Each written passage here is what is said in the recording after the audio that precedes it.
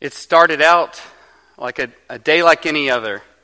I went and got the mail as I do most days, and as I was going through it, most of it becomes trash, some we keep, and something caught my eye. And when I realized what it was, my mind started racing, my heart rate increased, sweat started forming, my stomach started hurting. It was something that caused me to go from concerned to very worried quickly. It was, in fact, a warrant for my arrest. But we'll talk more about that later. Hi, my name is Cale Courtright. I'm the spiritual formation minister here at Crosspoint. Our preaching minister, Tim, is with our mission team in Honduras today. They made it safely yesterday. We want to keep that group in prayers this week, that all they do will be to the glory of God. We know that they will be a blessing to that church in Honduras, as they also will be blessed. So we want to pray for them this week. Later this week, our team to Sam's Place in Kenya will leave, so we also want to add them to our prayer list. We're so glad that you're here at Crosspoint this morning to worship with us. A few months ago, I was asked if I could preach the month of July, and for the first time, I got to choose what I preach here. If you remember, the first time I preached, I had worked here for 5 days, and they said, "You will get blessed are those who mourn." And I said, "Welcome to Crosspoint." A couple months later, Tim was doing a sermon series on friendship, and he said, "Could you take the week where we talk about unfriending people?" And so I know you guys thought something of me at that point of, he's just the doom and gloom guy. But today, or this month, I got to pick what I preach. And so I chose to preach out of the Sermon on the Mount this month. And there's a number of reasons why. One of which is Sermon on the Mount is Matthew 5 through 7. And in that, of those 3 chapters, pretty much all that you find is words from Jesus. He doesn't go here, he doesn't do that, he doesn't heal anyone. You get teaching from Jesus. Now, as Christians, this is an important passage. If we choose to follow Christ, if we choose to be his disciples, then it stands to reason that we should know what he says. And nowhere else in all of Scripture does he speak more or better and more fully line out what he believes than in the Sermon on the Mount.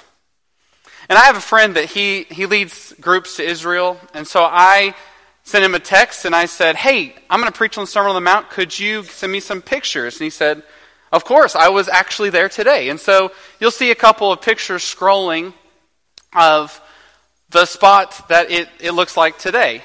This is, if you let your imagination work a little bit, of Jesus gathering around with his disciples, and also many crowds are there as he sits and teaches them.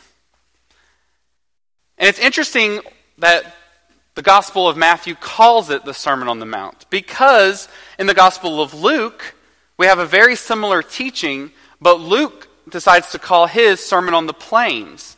So is it mountains or is it plains? And I don't think that the location is what matters in this situation. That we have 4 Gospels in our New Testament, 4 writers who tell the story and the life of Jesus. And they all tell it for a different purpose, for a different audience. And here we are, 2,000 years later, in a very different culture, in a very different time, and we're trying to read these words.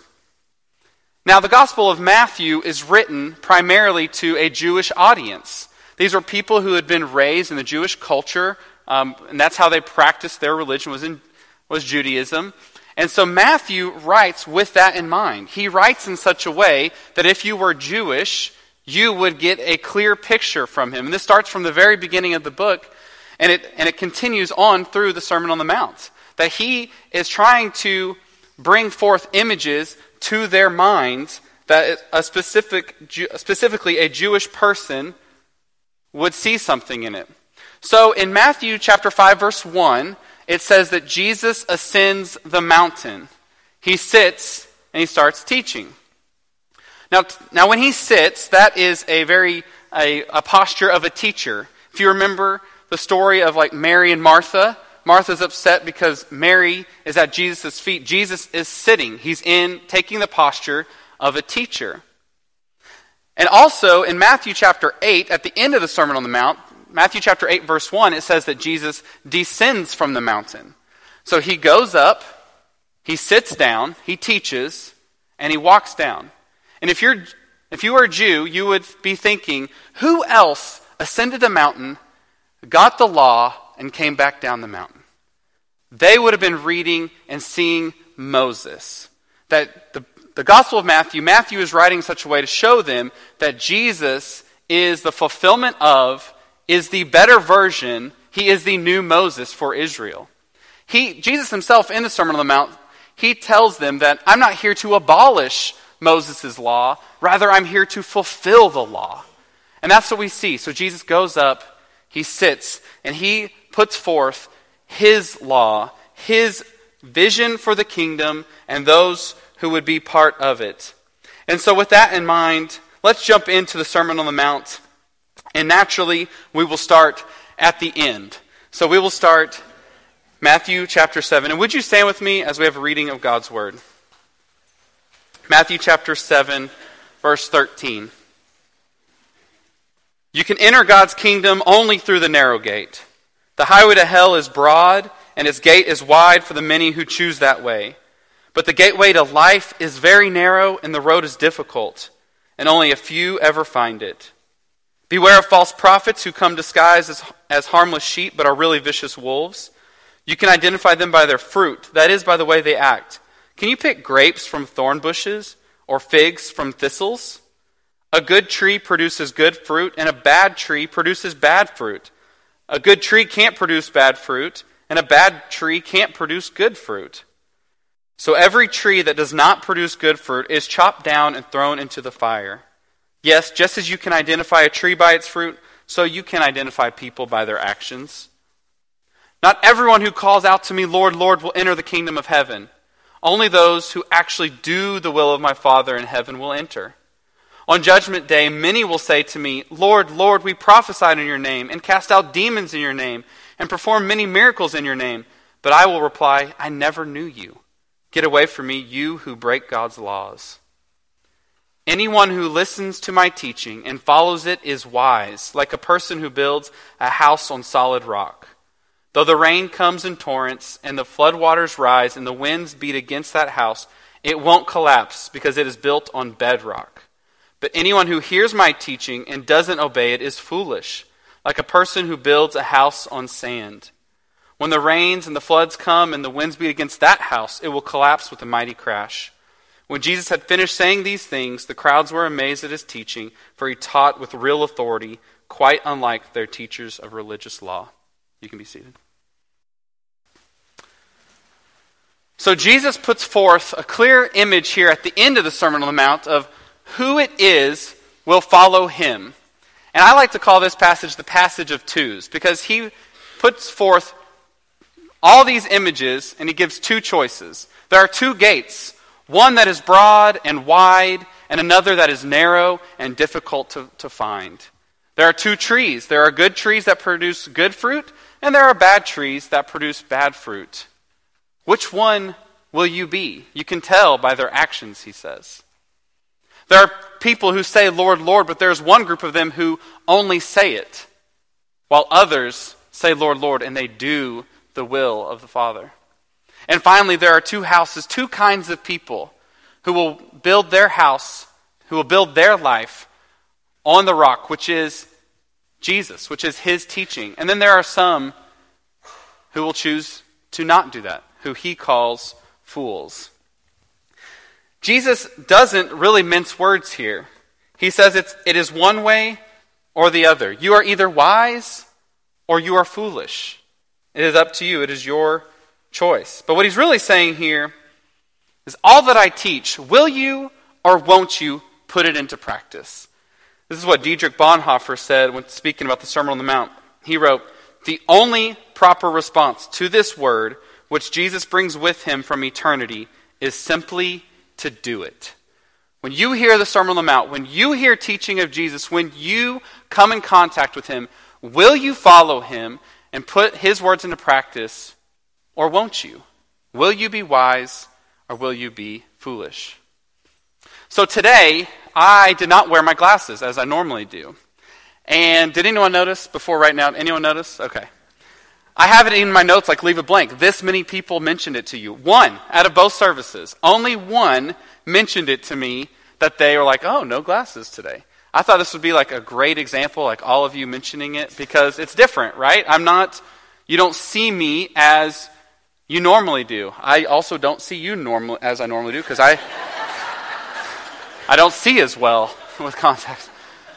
But this was supposed to be, a good visual that none of you played along with, so that's okay. You're all very nice to me. But I didn't, and so you might see me now and you go, well, yeah, he's dressed a little bit differently.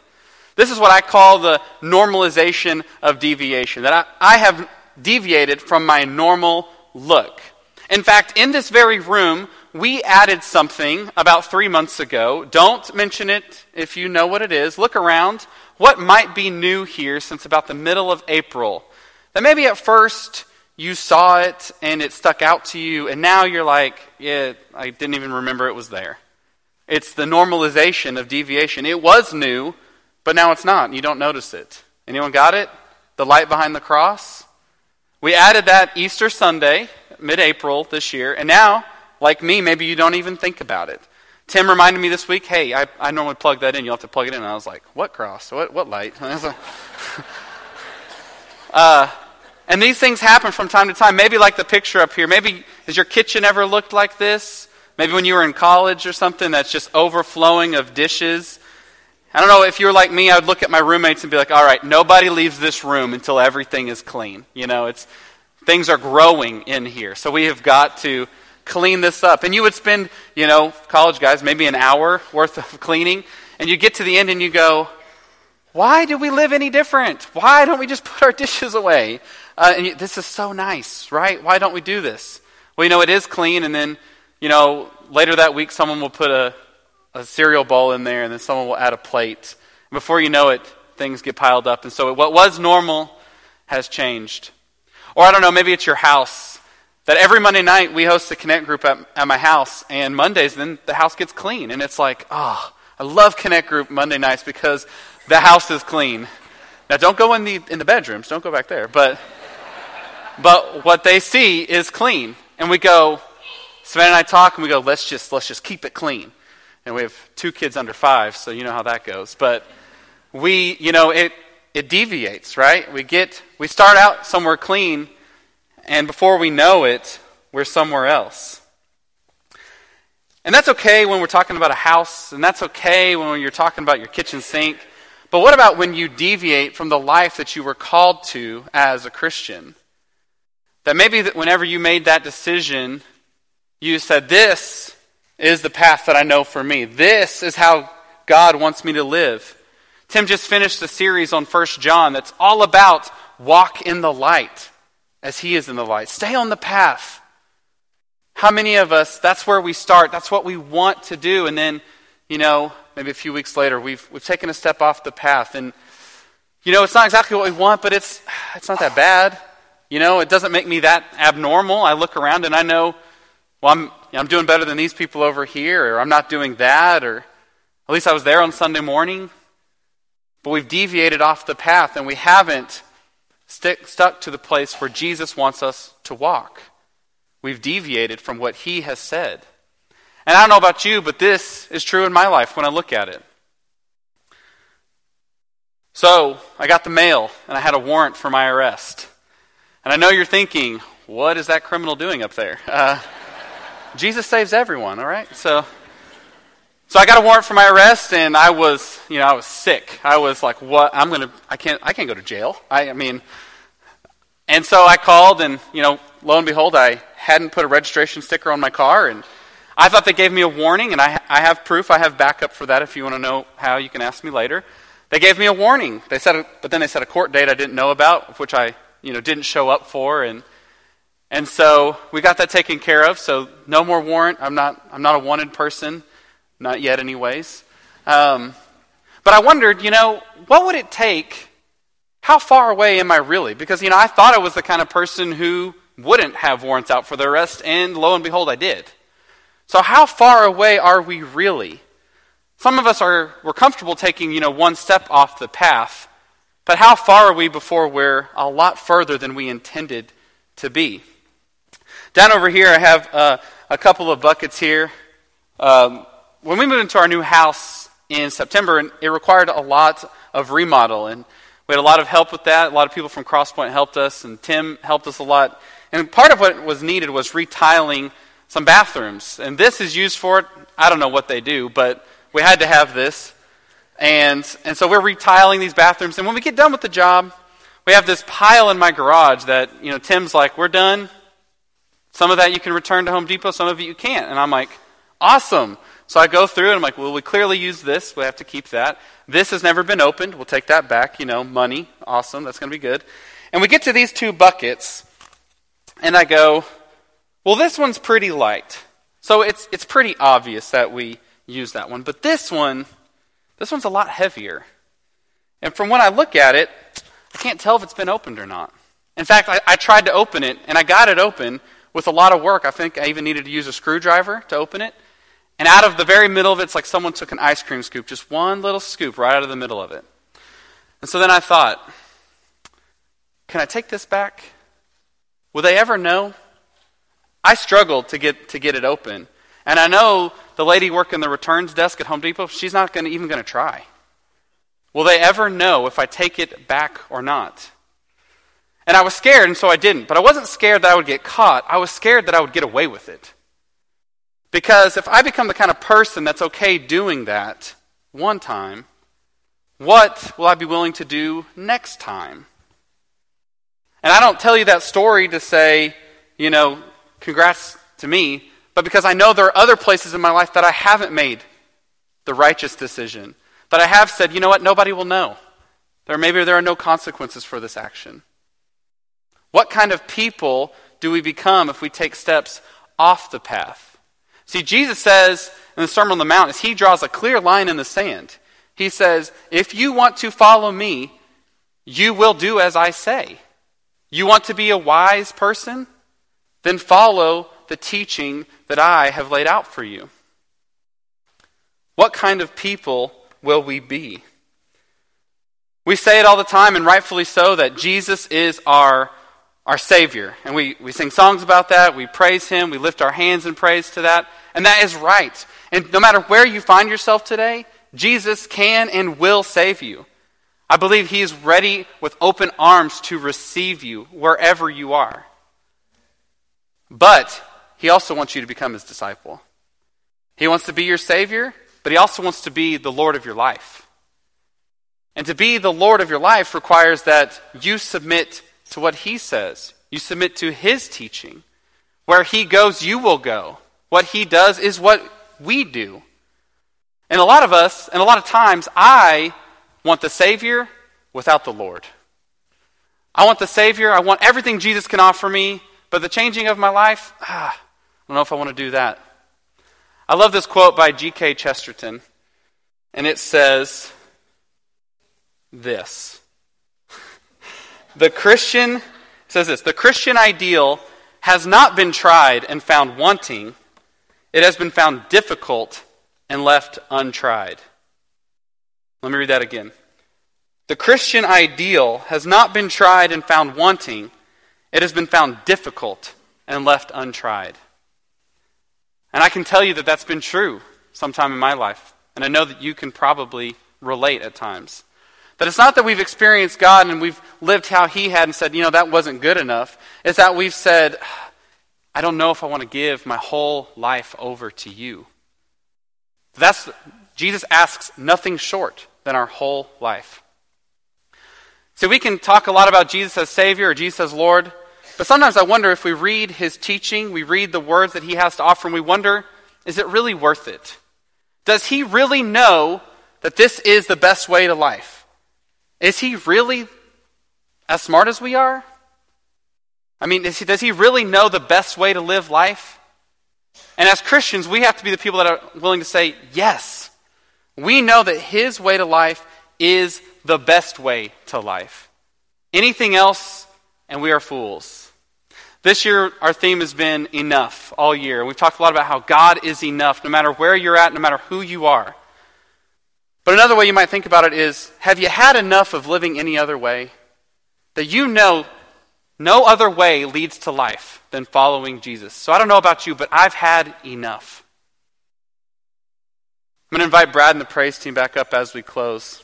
Something I've been doing that I want to invite you to practice with me is the last few weeks I've been reading the Sermon on the Mount every day. It's 3 chapters. I want to invite you to that practice for the month of July. And we missed July 1st, but we can start here, July 2nd. I want to invite you to read these 3 chapters every day this month. These are truly words to live by. These are the words of Jesus, and I know that they will form you if you let them this month. It would take you about 10 minutes, a little bit less, a little bit more. We had a member of ours that I told about this practice this week. They listened to it on their Bible app on their way to work. It took them 14 minutes. Do you have 14 or less minutes to give to these words? No matter where you find yourself today, on the path, a few steps off the path, wherever you find yourself today, know that Jesus is waiting with arms wide open. And so are we as a church family. While we sing this song, our shepherds and their wives will be around this room, ready to accept you, to pray with you. Won't you come as we stand and sing?